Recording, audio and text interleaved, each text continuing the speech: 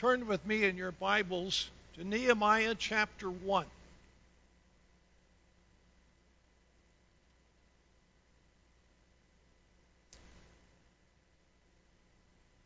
Nehemiah chapter 1 follows right after Ezra. In the Old Testament times, Ezra and Nehemiah were one book. Ezra apparently wrote the first half, and Nehemiah is writing this second part, which we're going to take a look at tonight. Nehemiah chapter 1, the whole chapter. The words of Nehemiah, the son of Hakaliah. Now it happened in the month of Chislev, in the 20th year, as I was in Susa, the capital, that Hanani, one of my brothers, came with certain men from Judah. And I asked them concerning the Jews who escaped, who had survived the exile, and concerning Jerusalem. And they said to me, the remnant there in the province who had survived the exile is in great trouble and shame. The wall of Jerusalem is broken down, and its gates are destroyed by fire. As soon as I heard these words, I sat down and wept and mourned for days. And I continued fasting and praying before the God of heaven.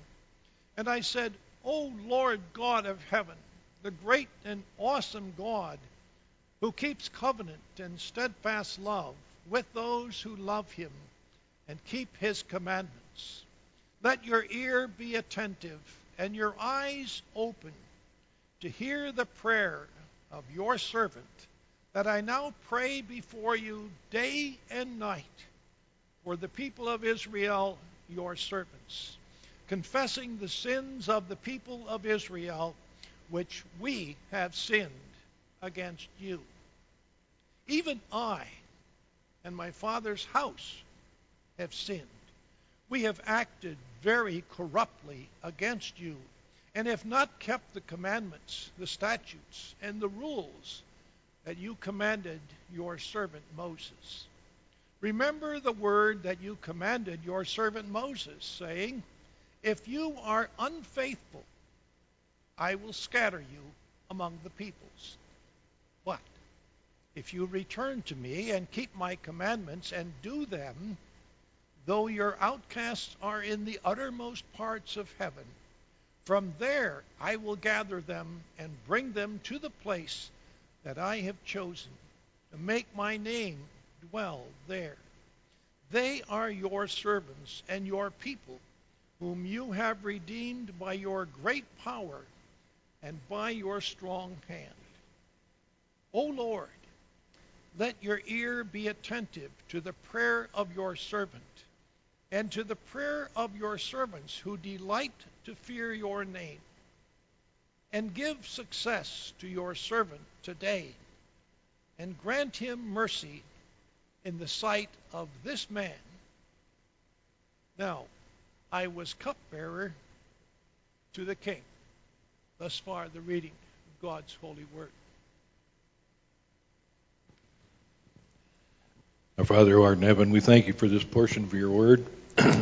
We thank you for allowing us to attend your house of worship and worship you. We ask that you will be with Dr. DeYoung as he brings this word to us, that the words may come readily to his lips, and that we will understand them. This we ask in your name alone. Amen.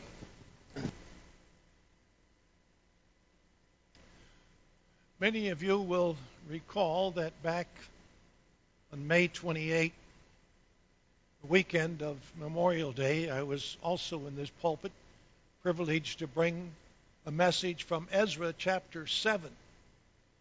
At that particular time, I have to confess, I bit off quite a bit more than I could chew. And when I got all finished, I had to stop because of time concerns, but I felt as though I had not adequately covered what I had hoped to cover. But I am so fascinated with the books of Ezra and Nehemiah that I want to share some more of this with you. Right now, I'm doing a study on the book of Nehemiah, and I'm finding it to be something that I've pretty much ignored for a big part of my life. I've never done a serious study. I've never done preaching from it. But it's truly a fascinating part of God's holy word. And it teaches us some very important truths. And as I said back there in May, there is a real historical progression that we need to keep in mind if we're going to understand any of these books correctly. And once again, the chronological sequence goes from Daniel to Esther to Ezra, and then you can go, those are historical books, and then you go to Zechariah and Haggai and Malachi, which are all part of the same era and the same concerns, and then you go from there to Nehemiah. This is all part of Persian history. Persia is the empire under which the Jews are living from the time of the end of the Babylonian captivity until the time of the Greeks, which happens in the 4th century. We're dealing here with an introductory chapter that I want to just give you a flavor for, so you might pick up an interest and say, I want to learn more about the book of Nehemiah, because there's so much in here. And I want to take a look, first of all, at the context. You need to see the context, and then we're going to take a look at some of the concerns that are expressed that we ought to know about, and then finally the response. Those 3 points. The context. We start out in verse 1, finding out that Nehemiah is the son of Hakaliah. Now, in the book of Ezra and in other books, Chronicles, you're going to find a whole listing of all the names of those people who left Babylon, who left Persia, and went back to Jerusalem. There were at least 2 major migrations from Babylon, from Persia, back to Jerusalem. The first one is in 538 BC under Cyrus. And they go back to Jerusalem with the purpose of rebuilding the temple. That's their purpose, that's their mission. Hakaliah is not listed with those. Back in Ezra chapter 7, there is another migration which occurs 80 years later than that first one. And that is a group, much smaller group of about 5,000 people going from Persia, the capital of Persia, back to Jerusalem. And they're going there commissioned by King Artaxerxes with one primary purpose, and that is to reestablish the proper worship of God in Jerusalem amongst the Jews who've gone back to Judea. King Artaxerxes, as I pointed out back there in May, King Artaxerxes, for some reasons we can't fully understand, is deeply committed to the proper worship of God. And he commissions Ezra and gives Ezra all kinds of authority and all kinds of power to go back and teach all of those people how God is to be worshipped. And you have to go back to Leviticus, you have to go back to Deuteronomy, you have to go back to Exodus, the law of God, and say, this is what God demands. This is how we're supposed to worship. Now, it's 13 years later, after that commissioning of Ezra. It's in 445 BC that King Artaxerxes is going to send Nehemiah. And we'll read about that when you get to chapter 2. But we need to look just at chapter 1 today. Hakaliah is mentioned only one other time in the Bible that I can find. And that's in chapter 10, verse 1. And it's simply mentioned there as Nehemiah is the son of Hakaliah. Compare that with Ezra. Ezra has a long lineage. He's the son of so and so, so and so, and so and so and so. And finally, you get all the way down to Aaron. Ezra was a Levite.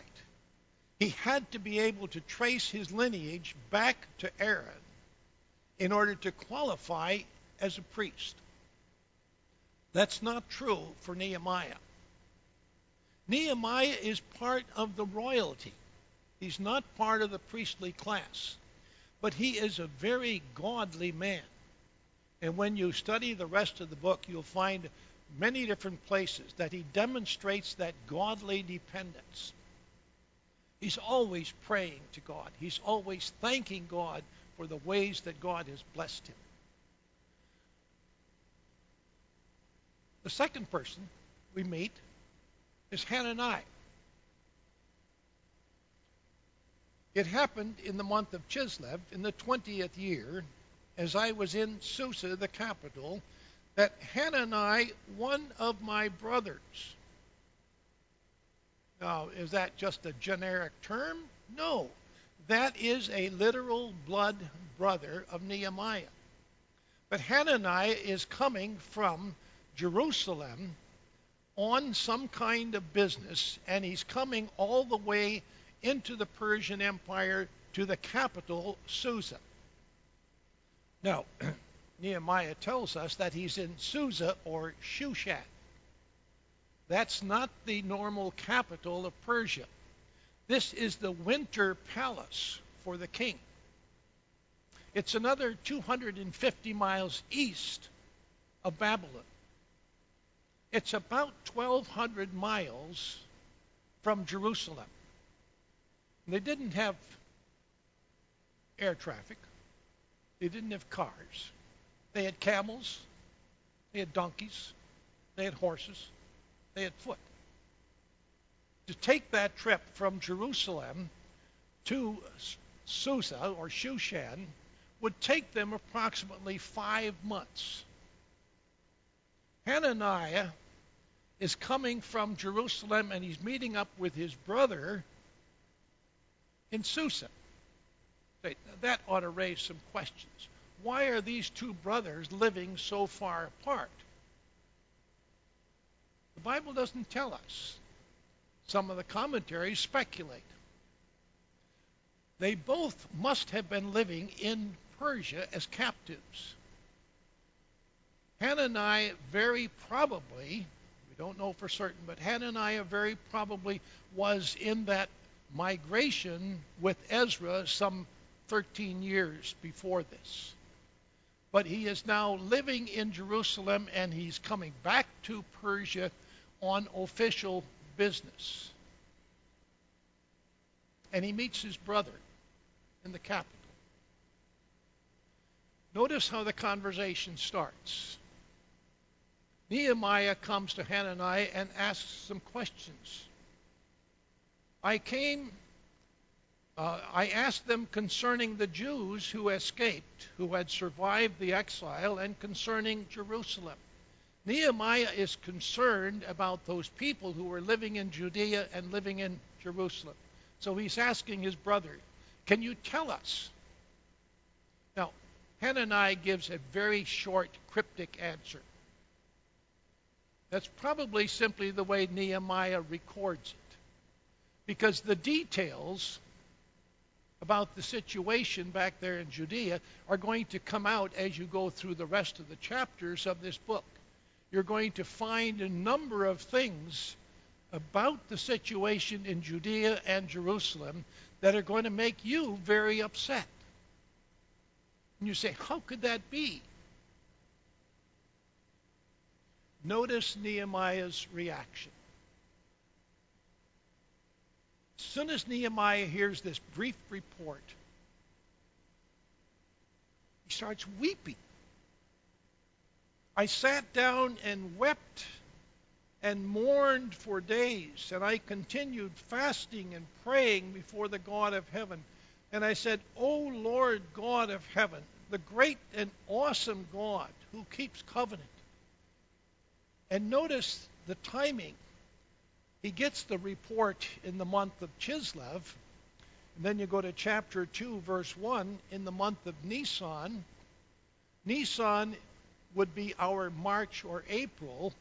Chislev would be our November or December. For approximately 5 whole months, Nehemiah is mourning. He's fasting. He's weeping. What about? What is wrong back there in Jerusalem that would cause that kind of reaction? One of the most obvious things is that Jerusalem is a horrific mess. When I read some of the later chapters, it makes me think of Detroit. Detroit is a city that is on the decline. It's in deep debt. You have all kinds of streets and blocks where the houses are burned out. That's the condition in Jerusalem. If you go to Jeremiah chapter 52, you're going to find there that it's a pretty sad situation. Go with me to Jeremiah 52, and we'll look at verses 12 and following.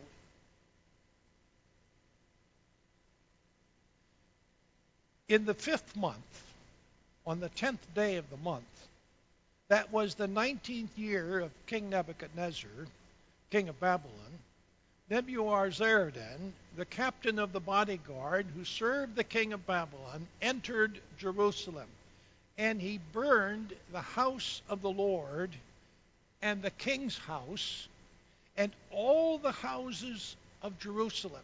Every great house he burned down. And all the army of the Chaldeans who were with the captain of the guard broke down all the walls around Jerusalem. That happens in 586 BC. Now, Nehemiah chapter 1 occurs in 445 BC. Do the subtraction. From 586, when everything was burned out, broken down, 445, that's 141 years before. The city of Jerusalem, the city that David built, that city that was supposed to be the home of God, where his temple was, where everybody had to gather for worship, is an absolute disaster. 141 years later, nothing has been rebuilt except the temple. And it took the Jews who went back to build the temple, it took them 23 years to build it. Why? Because of all the enemies around who kept interfering and who kept fighting against it. That same thing has been going on for 140 years. The Samaritans, the Ammonites, the Arabs around there are constantly doing everything they can to humiliate and embarrass and frustrate the Jews who've gone back to Jerusalem. 141 years, no walls have been rebuilt. And you can ask the question, why do you need walls around the city? Why can't you just have open doors like we have? All the cities of that time in history had walls around them. Walls were there for protection. You think about our current political dialogue. There's all this talk about building a southern wall between us and Mexico. That kind of situation was occurring here. Nehemiah is concerned about that. The city of God is being humiliated.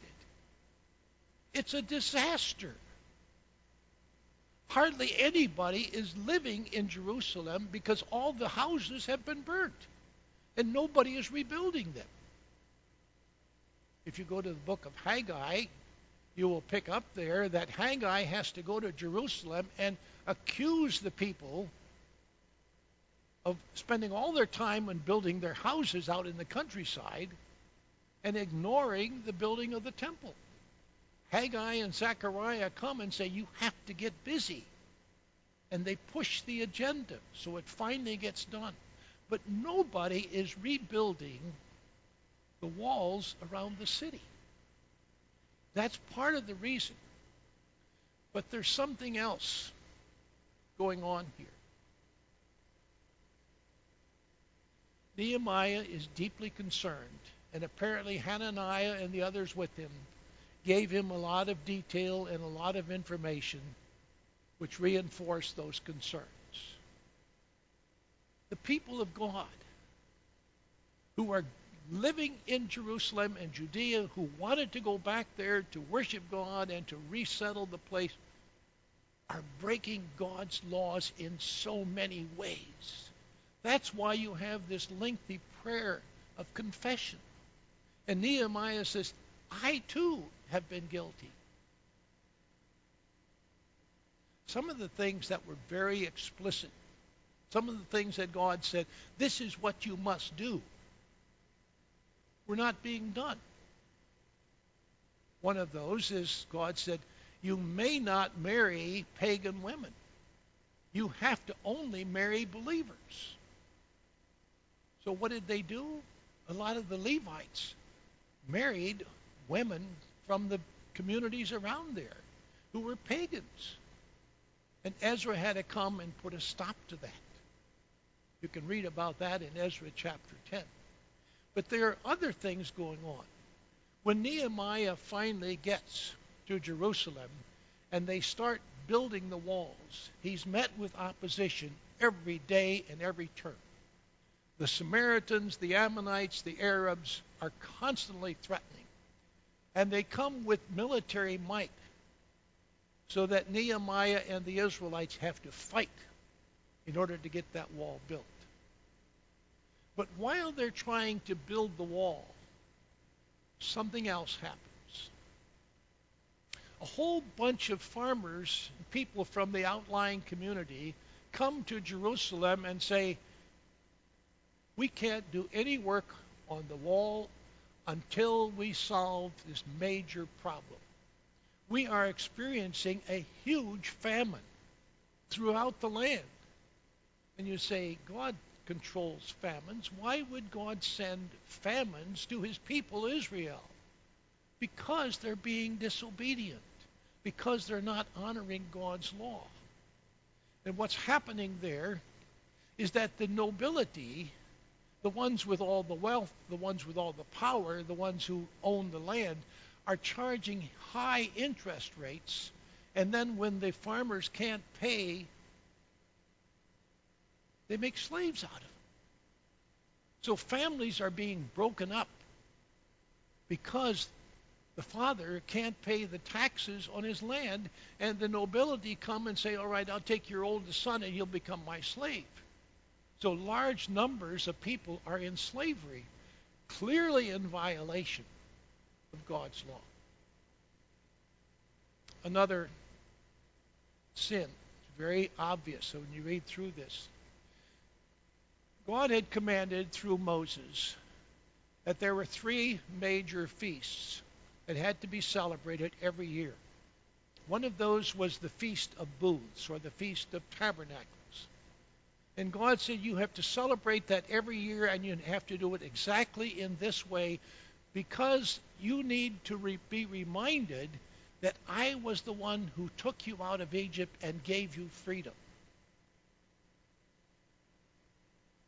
How often did the Israelites celebrate the Feast of Booths? We find out in the text. 0 times from the time of Joshua to the time of Nehemiah. Not once. And Ezra had been sent there to teach the people the law of God. This is the way you're supposed to worship. This is what you're supposed to do. And they didn't do it. That's what makes Nehemiah cry. That's what makes him weep. God's people are supposed to be living according to God's law, and they aren't.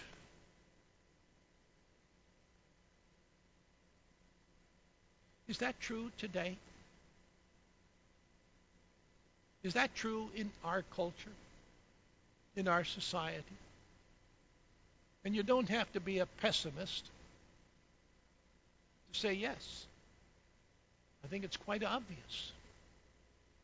Our society is becoming more and more pagan, more and more secular. There is very little fear of God. There is very little desire to really read and study the Word of God and then to live according to it. This congregation is not what I'm pointing to. I'm not condemning Little Farms. This is a congregation that we love, that has been so richly blessed by God. But the bigger world around us, church world around us, in many ways is completely ignoring the Word of God. They're making up their own theology. They're making up their own religious practices.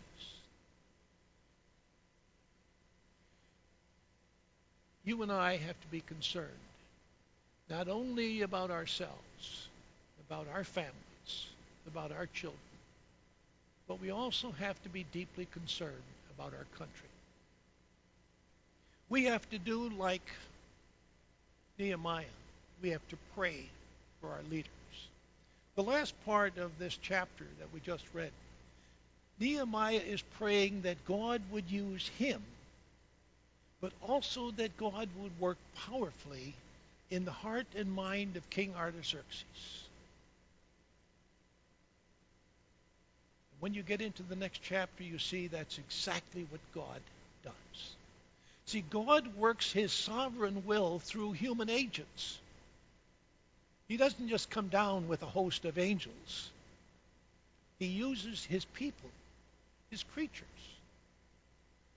Pray that God would use President Trump, Vice President Pence, Betsy DeVos, all those cabinet members who are professing Christians, all of the people in Congress, people in state legislatures, our governor, our mayors, our local judges. We need to pray for our nation. Let's pray.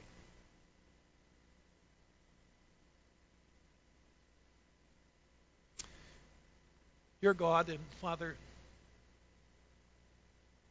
sometimes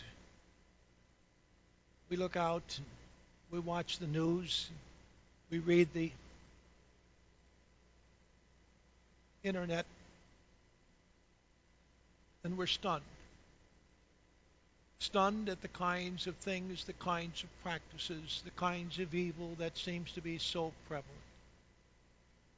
We think, for example, Lord, of all the opioid addictions, the thousands and thousands of people who are dying every year because of overdoses.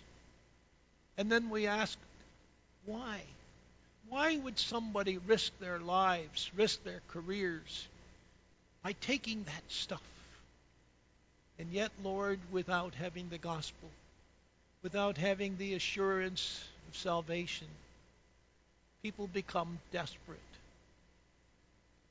We see corruption all around because people ignore your law. And we pray that you would bring about a revival in our land.